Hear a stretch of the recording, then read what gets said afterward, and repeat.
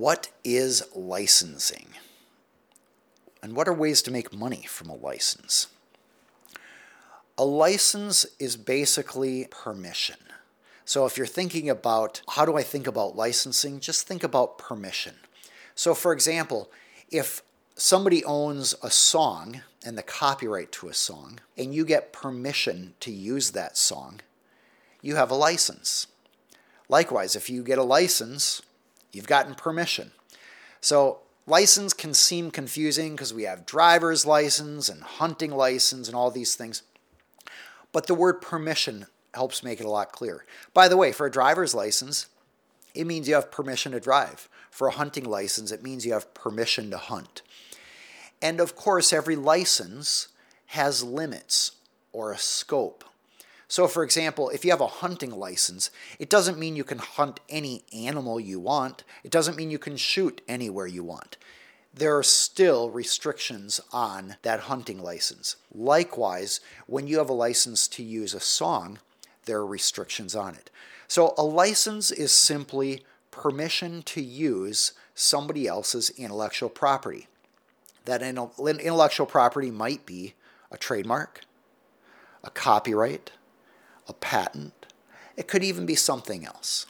But ultimately, a license is just permission to use somebody else's intellectual property in the specific way that is authorized by the intellectual property owner.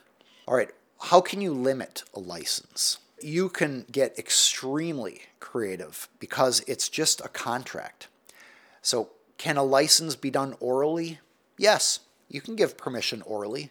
Like let's say, for example, you know the owner of a song and you say, hey, can I have that song play at my wedding? Is that okay with you? And can we do it for no charge? And the owner says, oh yeah, sure, that's no problem. Boom, we have a license. We have an oral license.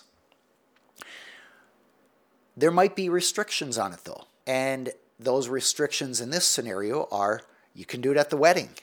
It doesn't mean you can now re-release it and start selling it on Spotify and YouTube and as CDs.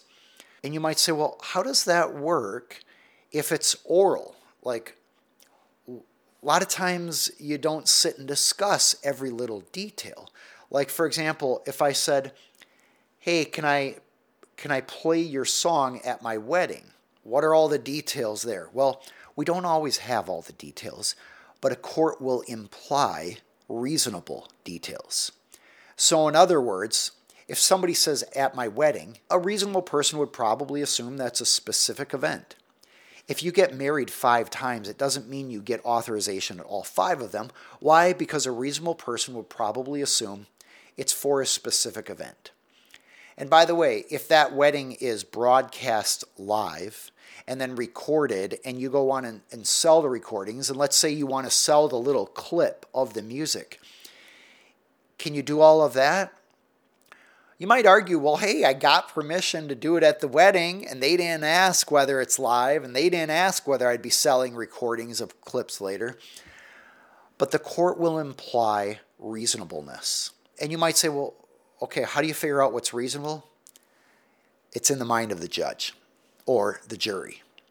So you're going to have some third party or parties, judge and jury, deciding what would a reasonable person think. So it's not whether you can argue the technicalities. If details are not either specifically discussed or expressly put in a written contract, the court will imply reasonable terms on that license. I'm Aaron Hall, an attorney for business owners and entrepreneurial companies. You can find more about me at aaronhall.com. You can get the free download we talked about earlier at aaronhall.com/free. And if you have questions to follow up from today, feel free to put them in the comments section below. I'll either address them in a future live video session, or I'll use your questions to create an entirely separate video to help you and other business owners, educating you to help make your company better and hopefully improve your success in life. It was a pleasure talking with you here today.